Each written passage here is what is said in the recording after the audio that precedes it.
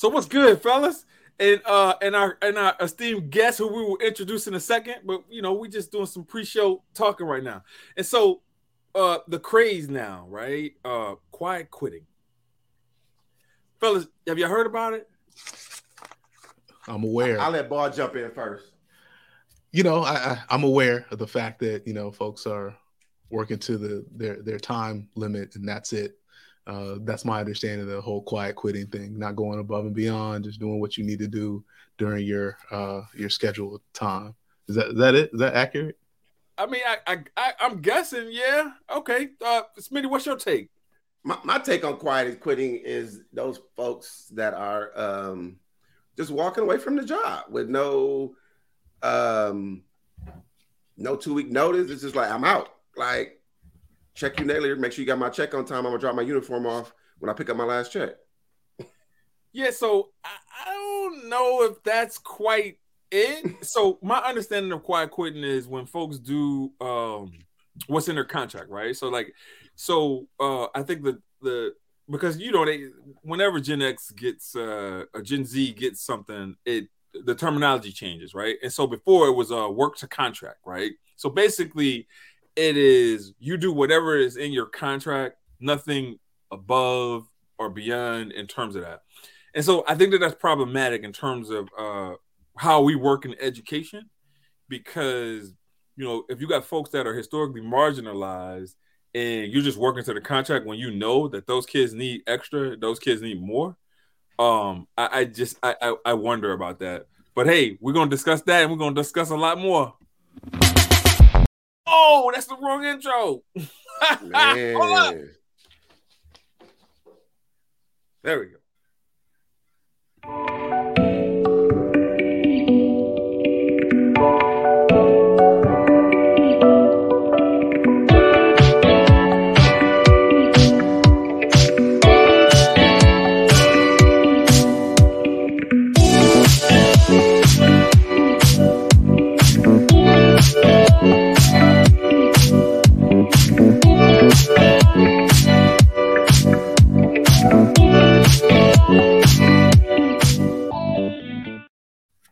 All right. So now that we're all here and we're talking about quiet quitting, can we agree that historically marginalized folks need more? Absolutely. For sure. There's no way we're going to be able to fill in the gaps that our kids need if you're just doing what's written in the contract. But it's my understanding, there's that little line at the end of most of the contracts that I've seen for people in my building. It says, and other duties as assigned. Yes, right. Sir. So that, to me, that means you're going to have to go above and beyond to get where we're trying to go. Like, giving the bare minimum is not going to get us to a higher level of achievement. Yeah, understood. And Ball, what about you? Is that in your contract too?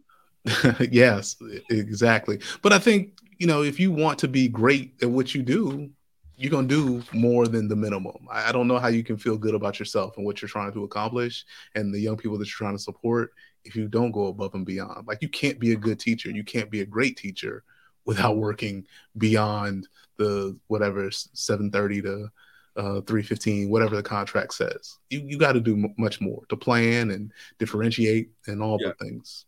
Yeah, but so I guess the pushback that I'm having for you guys, right? Because I'm looking at it from like both angles, right? And so if we're thinking about teachers that are trying to prevent burnout, right?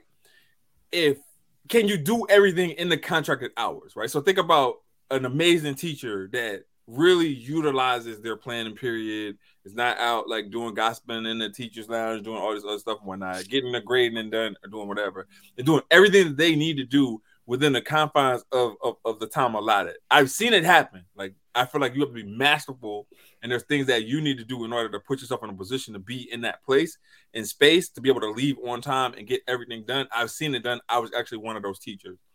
What's your thoughts on those teachers? I guess I'll tell you, if you're utilizing the time that you have, basically you can make it happen. I mean, and we had this conversation a lot during, the pandemic when we was doing virtual and all that stuff like that. Like, are you utilizing the minutes that you have in the correct way? Mm-hmm.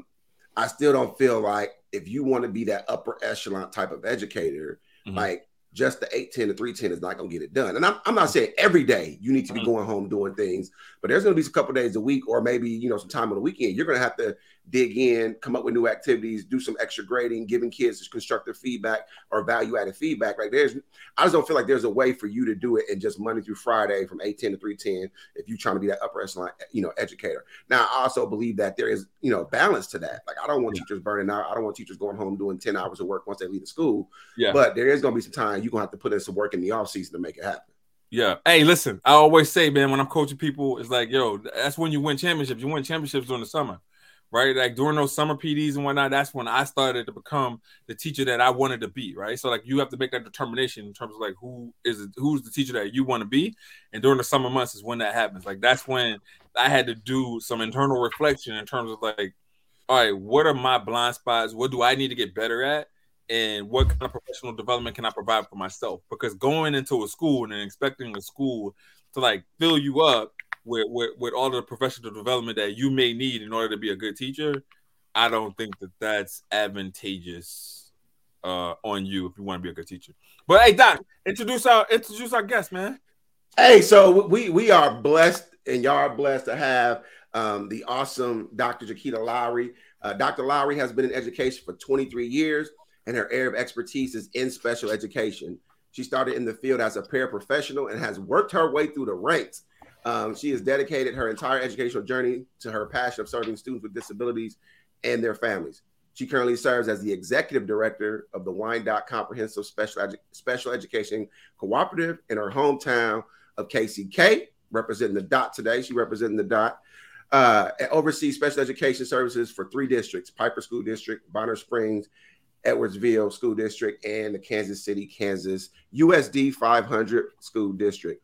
Dr. Lowry has also served as the district administrator of special education for 5 years in the Kansas City Public School District on the other side of the river in Missouri, where she developed and implemented programs focused on improving teaching and learning for students with disabilities.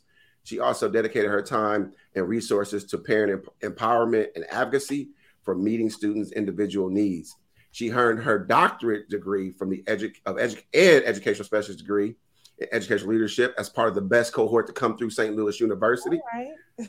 Her master's degree in school leadership from Baker University, a master's degree in special education from the University of Missouri, Kansas City, and a bachelor's degree in psychology from Park University. So everybody in the audience, what y'all, put some love in the comments for Dr. Jaquita Lowry. How you doing, Dr. Lowry? Hello. I'm doing well. How y'all doing this evening? We are doing well. Blessed to have you in the space. So let's jump right in, putting this right on you. So when you hear the word special education, like what does that mean to you, and what should that mean for families? Wow, special education means a lot. I experienced special education from a personal perspective, but in the work that I've done. And so when I think of special education, it's about something really special for students. It's very personalized. And it's all about education, and it's a design. It's a design that can be redesigned over and over and over, whatever it needs to take to be able to meet that student's needs, so they're able to be more successful, to have progression in the areas of their needs, and ultimately to be able to be contributing to young people in our community and in society overall. It's a wide gamut of things that you can provide in special education from related services. So we have students that may need speech support, OT, physical therapy, as well as our exceptional learners who are gifted. In some states, gifted falls under special education. In the state of Kansas, it does. In the state of Missouri, it doesn't. It's across the river. But special education is there to level the playing field for our students. We provide them the accommodations and the modifications that they need, so they have access to whatever all other students have, so then they can get the services that they deserve and be able to demonstrate their learning and ultimately have academic achievement. Special education is all of that, but it's one thing. It's a living document, and it should always change as our kids change. It should always change as they grow, and it should also change as our parents become more empowered and they know what to ask for their kids. Yeah, I love that intro, right? And so folks, if you're in the audience right now, If you're in the audience right now and you got questions about special education, please drop them in the chat. Let us know where you dialed in from in the chat. We want to make sure that we're engaging with folks that are in the chat. Smitty, jump in here, man. You look like you're about to say something. Yeah, so Dr. Let me give you a little background on why I talked to the fellas about us really having this conversation about special education. So a few weeks ago, I was in a town hall meeting type of setting where we had somebody that will not be named on the show right now talking about special education and how we all know, students of color are more disproportionately involved in special education, but they were trying to come from the angle of the reason why students of color are being identified for special education more is because schools, districts, and schools are just trying to get a check. And basically, they're trying to find every reason possible to identify a student in special education to get that extra money from the federal government. Can you speak a little bit to that, like the importance of having your kid properly identified? This kind of two-part of the importance of properly having your kid identified, and then what is that process that we have a parent or a student will go through in the identification process? Yeah, it's very important. It's important because just like you said, we often, our Black and Brown students have been over-identified for specific categories in which you can qualify for special education. When in many cases, it's not that they have a disability. There's just people have not quite tapped into how they express their abilities. So it sometimes can causes some confusions.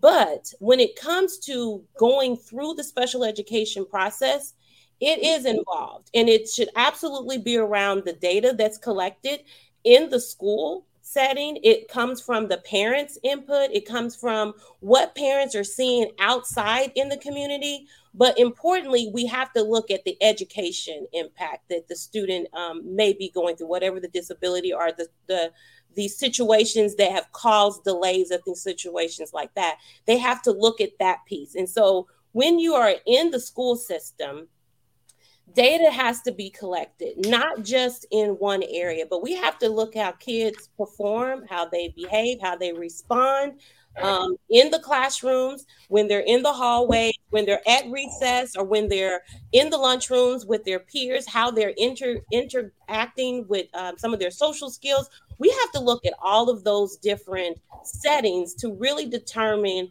is this a student that has a disability? And if it is, because the data is there and it is consistent, what category would it possibly qualify under? So do we suspect a disability? And are we saying that this is this disability is so significant that it requires specially designed instruction? It requires that personalized education design.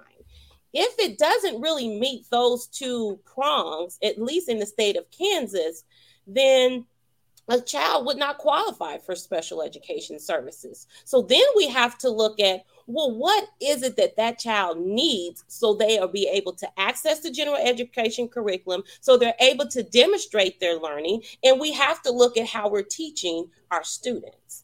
And so that it's a very long process. And of course, there's timelines and there's federal regulations around how long it takes to qualify a student.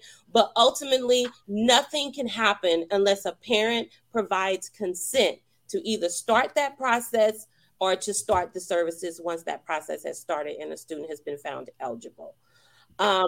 You are absolutely right. We continue to have to work with schools and school buildings to make sure that we're properly identifying students and we're not misdiagnosing students. Every student shows up different. Everyone has a different story. Everyone comes from a different perspective. And sometimes when our teachers may be used to a certain dynamic, they may not always understand the student that comes before them. And so there is a genuine concern, but it might not be about special education or a disability. It might just be how we're teaching or how we're approaching the situation. So all of that plays a factor. Yeah, I'm glad you mentioned that, right? Because like and Ball, I'll come to you next. I'm of the ilk that every kid should have an individualized education plan, right? So because I feel like every kid is special. So even if you haven't been identified as being a special education student, I think that it's important for every kid to have that individualized plan. But I feel like a lot of schools don't go that individualized route because it's a lot of work, right? So like it's not easy at all. It's definitely hard work. But if you care about these kids and parents, if you're advocating for your child, you need to know that their strengths and weaknesses. And if you know their strengths and weaknesses, then it allows you to be a better parent, I would say, right? Because like when you're going into these IEP meetings exactly what the ask is, right? And then also if you have good relationships with your school before you're going into these districts or whatever, like you're having conversations, you're having these pre-meetings, these pre-IEP meetings, and you guys are collaborating together to go in and like, hey, we're going to ask for this because everything you ask for is going to be in the best interest of that child and it's going to follow your child, right? And so I would like to spend some time after the ball comes through to talk about like the stigmas that are associated with special education, especially in Black and Brown communities. So Ball, jump in. Sure. So Dr. Lowry, thank you again for being with us tonight. One of the things that I'm curious about is, and it's not kind of on our lab, but I was thinking of, students being, misidentified. Is that something that's common? And how early is too early, if that's a thing, to identify a student that needs special education services? The earlier, the better. As soon as we can identify, and I'm talking 3, 4, or 5-year-olds, the earlier we can identify that there is a need, usually 3 to 5, actually 3 to 9, in Kansas, you can be classified as a special education student, but you get a category of developmentally delayed. A lot is wrapped up in there, but the whole point is there is something that is delayed in that student's learning, and therefore we need to provide some special education services. The earlier we can intervene, the likelihood of by the time that child turns 10 will actually not need special education services. So the earlier interventions through special education is very, very valuable. It's really hard to then try to implement an IEP when the kid is 15 and they've gone through all the this educational journey and they haven't had special education services. It's a lot harder to really meet all the needs that child has because they've gone so long. So the earlier, the better in that situation. So we had somebody in the audience make mention of a 504, right? And so I want to make sure that we pay attention to folks that are putting stuff in the chat so that we can give them the advice that we would give. And so this is Stacy from Texas. So we're not necessarily familiar with things that happen in Texas, but we can give you some advice, some roundabout advice for this. And I just agreed to a 504 for my son, special ed here in Texas. It's been a bumpy journey, and we still don't understand as parents why this is all happening. And so I think, to jump in here first, one of the things that you have to understand as a parent is that, when your child is mentioned for special education services, that it's not your fault, right? It has nothing to do with you as a parent. So like, don't personalize it. And because I see a lot of parents that are like, well, what's wrong with me? There's nothing wrong with you. There's nothing wrong with your child. Your child just needs additional help in order to get them where they need to be, right? And so first and foremost, don't personalize this, right? And so, as Dr. Lowry said, the earlier you can identify a child needing services, the better it's going to be for that child, because it allows them to acclimate themselves to the needs of K-12. And so I feel like, we do a disservice when we identify kids in high school that need special education services. It's like, well, where have you been? Like, have you not seen this child struggle for the last 8 years? Like, where have you been? Like, who is in this child's life, right? And so, Dr. Lai, what is your advice to the parents that are having these internal struggles with regards to their kids being identified? Sorry for you, Dr. Smith. Sorry.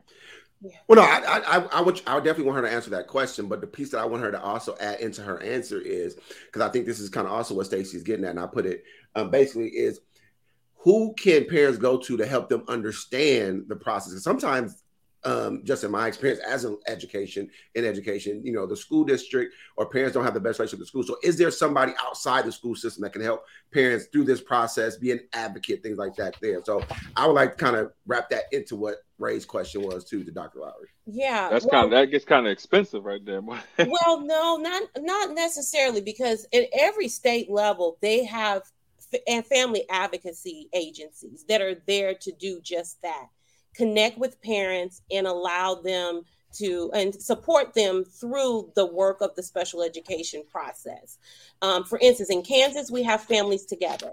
It is something that's on our paperwork when we give families, so that they know they can call Families Together. That is a state agency that is willing to help. They can come to IEP meetings with you.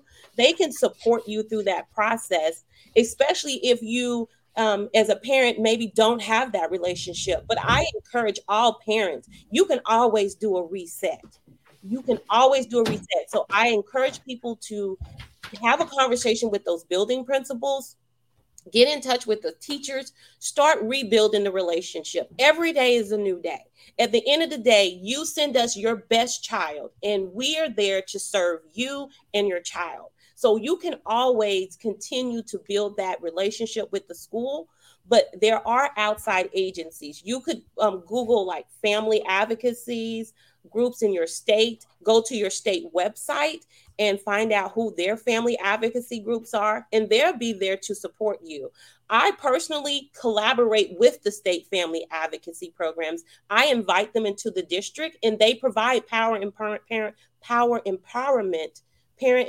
trainings, because we do need that relationship. We want the trust of our parents because we want to do what's best for their students and for the parents and the families. So I encourage you to first start at the state level and find out what state advocacy groups are there for families. It doesn't cost typically, and you can get the support that you need from other people outside of the school district when you're not sure about that relationship there. So what you didn't say is go up to the school and curse people out. No. You might start there. I didn't say that, but you know what? I get it sometimes. Sometimes there's a lot of situations going on. Parents they're confused, and sometimes you don't get the best response and it's not timely. So I get that. But that is not your first go-to. I definitely say try to rebuild every day the relationship with the schools and with your teachers. That is going to be your best advocate right there. But there also help outside of the school system. So for parents out there that are listening to this show, violence shouldn't be the first answer. No, right? So like don't choose violence first. No, right? So we can't do that. But if you do choose violence, remember, you can always rebuild the relationship the next day. You can start rebuilding the next day. No. Actually, no, you can't. Oh, no, you can't. Right? Like if you come and you curse me out like all dirty, like we're not rebuilding the relationship. It's gonna take a lot of things. We need a restorative circle. There you go. Let's restore that. Circle up, everybody. Let's circle up. Yeah, because you can't just come in and just do So, but let's talk about the stigma that's associated with special education in the Black community. Dr. Lowry, what are your initial thoughts when you're talking to parents? Well, some of the main thing I hear from parents is that, first of all, they really internalize it. They think it's their fault. And so sometimes they don't get the services that they need because they feel it's a reflection of them. Another stigma that I often hear about is that someone, they're going to be away from their gen ed peers. So people are going to think that they're more special than what they really are. There's going to be an increase in bullying. There's going to be a lack of social interactions because no one's going to want to communicate and get engaged with their child if they're labeled as a special education student. It's all of those type of stigmas that you hear about. But what I've heard most recently is that a lot of parents have been internalizing it. They really have felt like it's my fault that my kid has autism, or it's my fault that, they're not good in math because I was never good in math. And I'm just here to tell parents, Don't personalize. Like I heard the brother say earlier, it's no one's fault. It's not your fault. It is what it is. And what we need to do is find ways to collaborate, work together, design a plan that we can fill in the gaps for your child, can provide the accommodations that they need so then they can get what they deserve. And that sometimes calls for special education services. So you have to just remind yourself that the special education services is there to support the student. And any stigmas that you feel that may come with that, I think you need to sit down with the special education IEP team and have that conversation. And parents need support around that, because most of the time it's not the kid that has the problem with it, it's the parent. Yeah. Well, also, though, I think let's keep it a buck, because some of that stigma comes from us as educators in the building. Because I've had several conversations over the years with various teachers when I was in the classroom, as well as an administrator, when they would say, hey, I got so many kids in my class with an IEP. How am I supposed to teach them all? When there is, in that group, a small minority of those kids who have IEPs because of a learning disability. If they have OHI or autism like that doesn't say they can't learn. That doesn't say they can't perform at grade level. So I think we as educators sometimes have that stigma as well. When we hear IEP, we automatically think these kids are going to struggle academically, when that's a lot of times not the case. There is no struggle academically. It's they need support in other areas, whether that be social, emotional, behavioral, things like that. So I think we as educators, school leaders, we need to help change some of that stigma that's going out there to parents and to the community as well. You are absolutely correct with that, because many times I have experienced where teachers will say, most of my class is full of students on an IEP. But just like you're saying, Vashawn, all of those kids may not need services in math. It might not even be academic that they need. Just because a child has an IEP, we do have to change that stigma in some of our educators' mind that, this is going to, I'm going to have to differentiate everything. I'm going to have to modify everything. It's no way the students, we have to really change that, because that is not the case in most cases. Yeah. Paul, jump in here. Yeah, I was going to say that us as adults, that stigma that we have for it carries down to our students that needs those services as well. And so, I've been in, multiple situations where, the parents don't want the teachers to give any kind of intimation that student is receiving any kind of additional support or from the rest of their classmates, because they don't want them to feel different. But I think when we break it down and we say, hey, everybody learns differently, and we're going to do this to support this student, we're going to do this to support you, we're going to do this to support you, versus making it up that is something is wrong with me or something is wrong with my student. So I think us as adults, if we get past that, that's going to help our students get the help and support that they need.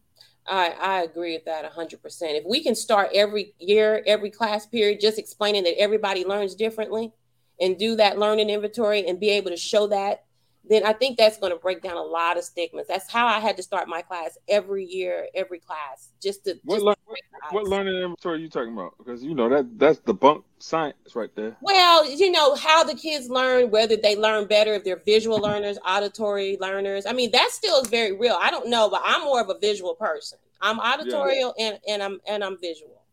Yeah, that's debunked science right there. There's research that has been, y'all the doctors on here, like me and Ball, we emerging. We're trying. We all learn differently, right? And you should know, as an emerging doctor, that you can get research to say whatever you want. We can find research to say whatever we want. Yes, scholar practitioner. Trying to be an emerging doctor. we know you are ABD right now, Ray. Hey, listen, I'm just trying to get to the other side, bro. Let me tell you something, man, about this doctoral process. Not to veer left, but hey, listen, this is different, bro. This is different. Like, there's a lot of gatekeeping. We need to do an episode on gatekeeping, because some people have like really smooth experiences going into their doctoral program or whatever, but some people have like really ridiculous traumatic experiences. So, part of the issue is you didn't have Dr. Wood at St. Louis University as your dissertation chair. That's part of the issue right there. So, right there. Shout out to Dr. Wood. Yeah. Baby. Hey. But you know, some people skate. All right. Hey, you are talking to the man wearing blue. You are talking to the man wearing blue. Real quick though, you know what they call people who skated through their doctoral program? What they call them? Doctor. Hey, that's a fact. Hey, so basically, we kind of talked about the process and kind of getting people there, Dr. Laurie. So can you really just talk about what an IEP, an individualized education plan, is, and the fact that that is a legal document? I think that's missed, that some people, even educators or teachers, don't understand how that's a legal document. So can you just talk a little bit about the IEP and what that represents? Yes. So the individual education plan, the IEP, is developed for the student to, first of all, to identify the needs of the student through that evaluation process, and then to develop goals and objectives so that you're able to start closing in the gap or being able to increase their level of achievement, whatever the IEP goals are written for. The present level of academic and functional performance is about how the student is currently performing and how they're functioning with their disability, and what supports are needed through accommodations and modification. It is a legal document. There are people that are required to be a part of that process, parent being one, your general education teacher, your special education teacher, typically the LEA representative, which is a local that represents the local educational, the education agency, the school district, is there as a member, a required member of the team. And of course, if a student needs related services, those providers are also required to be a part of that team. And they work together to hear the parent concerns, to document the parent concerns, but then to go over how the disability impacts the student in the educational environment. And they go over the data. It talks about how the child should be assessed, whether it's state assessments or district assessments. It is an all-encompassing document that really tells the story of the students' learning and the progress that they've made. Goals and objectives are written for the student to make progress. The IEP must be reasonably calculated for the student to make progress. That is the whole point of special education and IDEA, is to be able for the student to get access to general education curriculum and to make progress or to benefit from receiving the curriculum. And so it's very important that it's followed, not only by the teachers who are responsible for teaching the students, and it doesn't matter if it's in core areas or not. Accommodations, if it's on the page that the kid needs to get extended time, they are required to get the extended time. Anytime we're not following that IEP, you're out of compliance. Hey, so that extended time, right? So speaking about extended time, and as an added benefit to those folks that may have virtual against a special education IEP, that travels with you to college, right? And so like if you got extended time in college, that could be the difference between a B- on a test and an A+ on a test, given certain circumstances. Well, I do want to add something there, because the IEP doesn't actually follow you to college. It's the 504. Oh, okay. It goes over and beyond. So, question, right? So, like the 504 going over and beyond, right? So, is that different in some states? Because I've heard of. They're both federal. Yeah. They're both federal law. Okay. The 504 is the governing agency is the Office of Civil Rights. So it's about your civil rights if you have a disability. IDEA, or Special Education Services agency, is the Department of Education. So IDEA and special education serve students from birth to up to age 21, 22 in certain states. And once you graduate or once you age out, it's over. It's done. It's no longer in play for you. However, with the 504, it goes beyond high school. It goes into college. It goes into your workplace.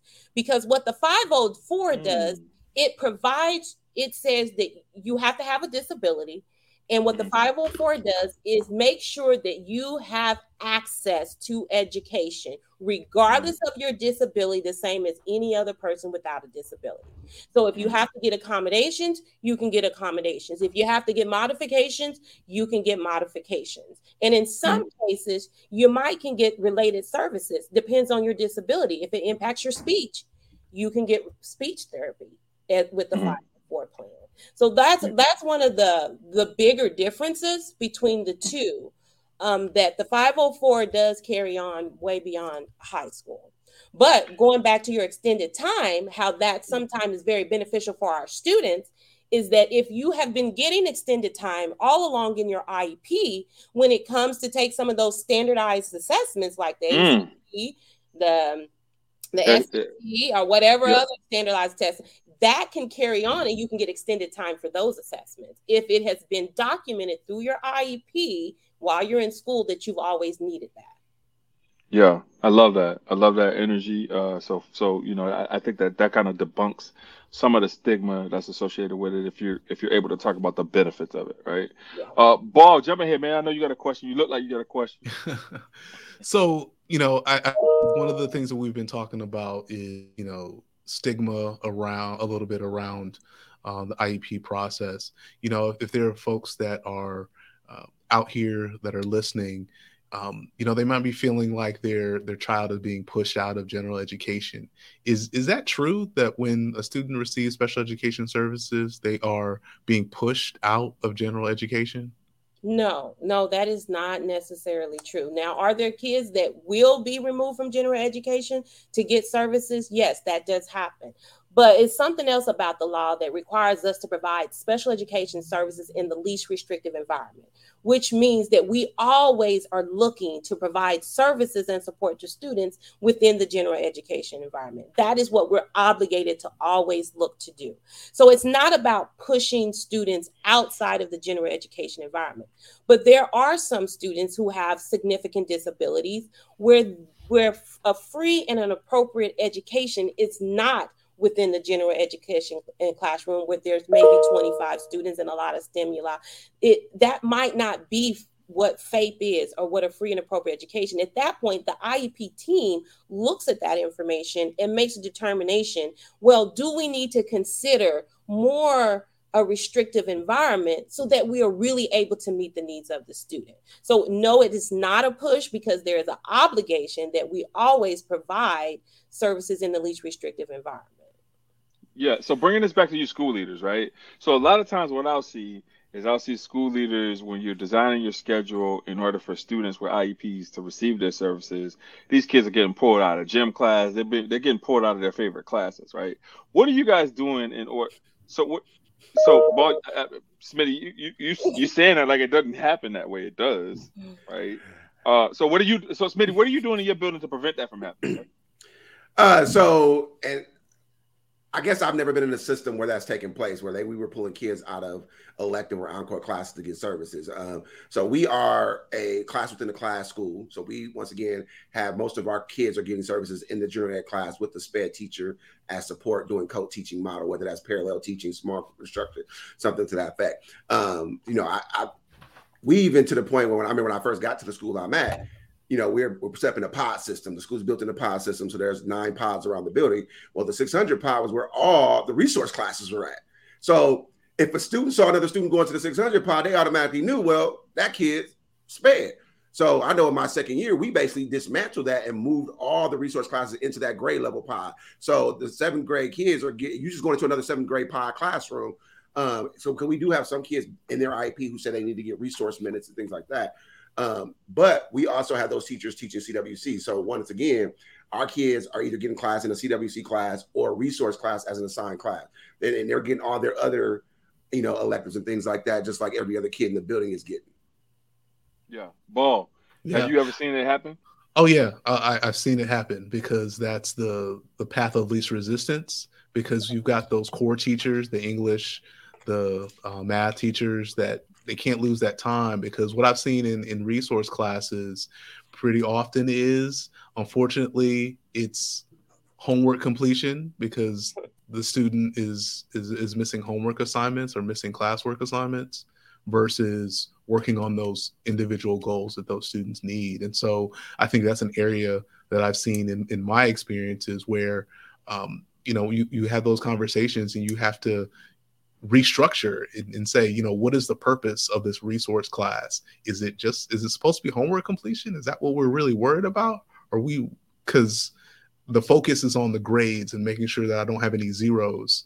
That's what I've seen at the middle school and the high school in some cases.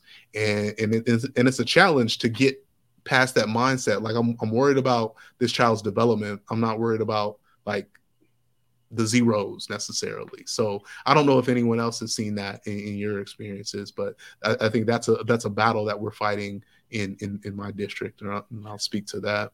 But I think that goes back onto the middle school principal of the year. He didn't see that. He didn't see none of that. Of course, he never saw that. Yeah, because he's the middle school. But I was saying, I mean, to me though, that goes back. That's on the school leader though. That's on the school leader to make sure that the instruction in those resources classes look the same as it does in the general ed classroom. Now, there's going to be different scaffolds and supports put in place, but at the end of the day, that kid is going to be assessed on the state assessment at the grade level. It's not going to be at a lower level. It's not going to be on homework completion. So for me, that falls back on the school leader to make that happen. That's not on the teacher. The teacher needs to be held accountable. So if that's happening in your building as a school leader, that's on you for letting that go, let that happen. And it also falls on the director of special education, because that is not the intent of what those resource classes are created for. It is just what I heard the gentleman say. It's about working on the individual goals and objectives for that child. So like myself as a leader, I recognize that. And so I have to put in place the expectations that there's going to be a lesson plan that has to be written out for those academic support or resource classes. And there are going to be folders that they're going to have goals and objectives, and you have to progress monitor that. And then working collaboratively with that building leader to say, this is what you should see when you walk into a resource room or academic support or study skills, whatever the district calls that class. And so I think it works. It's a collaborative effort, not only on the building leader, but also on the district leader of special education. Yeah. So when a parent comes in, right, because, our parents, they say a lot of things and they have a lot of thoughts, right? Mm-hmm. And so when that parent comes in and they're like, when you're having that special education conversation, first of all, parents, you can't run from this conversation, right? So like, if you're thinking that, hey, one school diagnosed my kid or is trying to diagnose my kid with an IEP or for IEP services, and then you're going to move to the next school and think that that's not going to happen, that's a rare case or a rare instance, right? It's usually going to take them about 6 months to figure out the same thing. And so now your kid has lost potentially a year of getting those services, right? So you can't run away from this. You can't hide from this. But for those parents that are saying, "What's wrong with my child?" Right? Why are you trying to tell me something's wrong with my child? What's your advice to them, Dr. Lowry? My advice to the parents is not to look at the school as trying to identify that something's wrong with your child, but more so that they have identified a need that your child has, and they have an opportunity to support that need so that the child can get everything else that they deserve and have that same access as everyone else has. And so my advice is for the parent to allow the process to happen. At the end of the day, we know that special education services cannot be implemented unless you provide parent consent, especially if it's an initial evaluation. So allow it to happen. Look at the data, ask questions so that they can show you and justify why they're saying that your child is a suspect. There's a suspicion of a disability for your child. Don't be quick to say no, because just as the gentleman said, when you try to run from that and the evidence is there, and you may know it in your heart, but you might not want to realize it or acknowledge it because of the stigmas that we kind of talked about earlier, think about how this is impacting your child. That's months that your child is not getting the services that they need in order for them to have an opportunity to fill in the gaps, have an opportunity to get on the same level as their peers. So I would say allow the process to happen. Don't personalize it, and listen to the data. Have them show and prove what it is that they're saying is an area of need for your child. Yo, I love it. Hold up, Paul. Let me get the screen right here, because she keeps calling me the gentleman, and I love when people call me the gentleman, because it just tells you how the wholesome cues show up in the building, right? And so I just wanted to acknowledge that. I just wanted to take up some space right now for the wholesome cues. All right, that's it. Ball, go ahead. No, I think Doc had something. Yeah. So back on topic. Oh my God. So I know we running close on time, but I do want to talk, because we talked a lot about the IEP process, SPED, getting the thing that I think is not discussed enough, and is parents think that once my kid is identified as special education, it's a life sentence, and we don't talk about the exiting process enough. And we want to get kids where they need to be. So can you just talk a little bit about how do we as a system, and then how do we also help parents understand at some point we do want to exit kids from special education and get them what they need? Now, not all kids will be based on the disability they have, but there are some kids who we can exit from special education if we put in the work the correct way. Well, let me tell you, we don't exit enough kids out of special education. But one area, specific learning disability, LD, that is an area where we should be exiting kids. And when we don't exit students, we have to be reflective in the educational system on ourselves, our teaching and our learning, because in many cases, if a kid qualifies in the category of a specific learning disability, it's typically for math deficiency, a reading deficiency, written expression deficiency. And if we are constantly working on those skills where we get the student up to a grade level or very close to grade level, where there's not a significant discrepancy on how they're performing compared to their peers, the child really should be exited from special education. But every state has different laws when it comes to exiting students from special education. For instance, in Kansas, you can reevaluate a child to say you're no longer found eligible. You've been able to fill in the gaps. You no longer have those substantial discrepancies or deficiencies. You no longer qualify. But in state of Kansas, you got to have a parent consent to say, oh, I agree that my kid doesn't no longer qualify, or they stay in there. And so it's very different state to state on the exit process. But myself as an educator, the goal is to exit the student, get the services that they need, fill in the gaps, and get the student exited from services. That's what it should be about, especially if you have a specific learning disability. That's exactly what we should be expecting. Man, I love this podcast, man. We're giving y'all free PD every other Wednesday night. And so let's go into our closing thoughts. Dr. Lowry, we'll start with you with our closing thoughts. My closing thoughts of today is special education, when implemented correctly, and every single person that is a part of that team is there for the sake and the goodness of that child. Special education works, and it works well. If you are a parent and you are unsure of the process, or you feel like the trust is not there between you and the building or you and the district, I encourage you to reach out to any family advocacies within your state and get someone there to support you so that you can be empowered and understand what it is that you are responsible for as a parent and what you can hold school systems responsible for when it comes to educating your child and meeting the individual needs of students. Hey, Smitty. So let me ask you a question. Is Grandview Middle School in the building tonight? Because I know the Riverhead Charter School is in the building tonight, and so I'm asking for a friend. They are, because they texted me. So just because they put it in the comments, we rep. Don't even play. We represent. So it's on you, because 1914 comes after 1911. Oh my! So that means you should go first, old man. My closing thought is, I'm gonna take a little detour, and my closing thought pretty much can be summed up as it's sad when the good die young.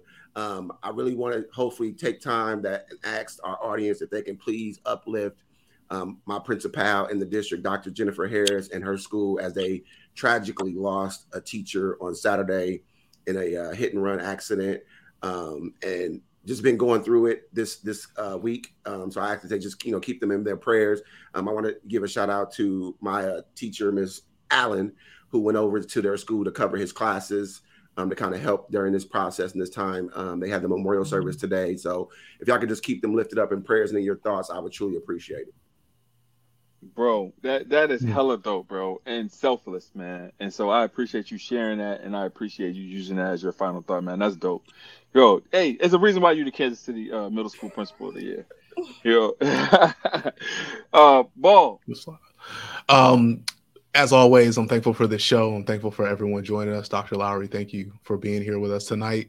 I just want to say that one of the things that I've learned in education is that there are no secrets. And part of this podcast is to, share our experiences and with other educators, with parents, just so that we're all informed, because we all want to see our students and our staffs be successful. So, secrets out here. We're here to give that free PD, and we thank you all for joining us. Yeah. And so my final thought is, tonight we did our annual barbecue, our annual back to school barbecue. And if it wasn't like over 500 people there, right? And so we made some slight adjustments. We almost miscalculated the food, right? And you can't miscalculate food when you're doing a barbecue for the folks, right? So we initially were like 500 hamburgers, 500 hot dogs. But as soon as I saw the list, I was like, man, this is the first time since COVID that folks are going to be together. So we got to up that to 1,000. So hopefully we were able to feed everybody today. We got on the grills extra early in order to get there for our families. And it was a wonderful seeing everybody. There was so many people there. I couldn't even do an annual speech because it was just too many people to try to get together, right? So like it was beautiful and definitely amazed by our families. And want to thank Dr. Lowry for pulling up and blessing us on the cast. Free PD. Dr. Lowry, you always welcome to come back here. I know this was your first time. You was a little bit nervous, but you did good. You killed it. You killed it like a true SLU grad would. I knew you would do that. Out of the park. She knocked it out of the park. So, hey, we got to shout out Principal Kafele, though. Definitely. Yeah. Principal Kafele, if you listening, Principal Kafele, shout out to you for letting me get on the Virtual AP Leadership Academy this past Saturday. I think a lot of times we grind. We don't ever really sit back and look at the body of work that we created. And doing that show this weekend really helped me kind of see the work I've done and reflect. And shout out to everybody that hit me up afterwards, encouraging me. But Principal Kafele, I just got one request. If you can get my boy Demetrius Ball, he is the principal of a soon-to-be Blue Ribbon School. If you can get him on the show, I think it'll be well worth your time. Former principal of a soon-to-be Blue Ribbon School. Why you always mess up Ball, promo? It's all good. It's all good. It's all good. Hey, Ball, did y'all win this weekend? Because I saw you on Friday Night Lights. Yeah. Our football team won 31. It was a good game. Good way to start the season. State championship, here we come. State championship, here we come. Hey, Ball, I'm telling you this. Yep. I'm putting it out in the atmosphere right now. A state championship is better than winning First of all, a state championship as a coach or a principal is almost better than being a player, right? That's first of all. Second of all, a state championship I think a state championship is better than a Blue Ribbon School, man, because you will always be able to hold that trophy. Yeah. All right, folks, y'all been listening to the Engage Podcast, Free PD, Realist Ed Movement. Peace.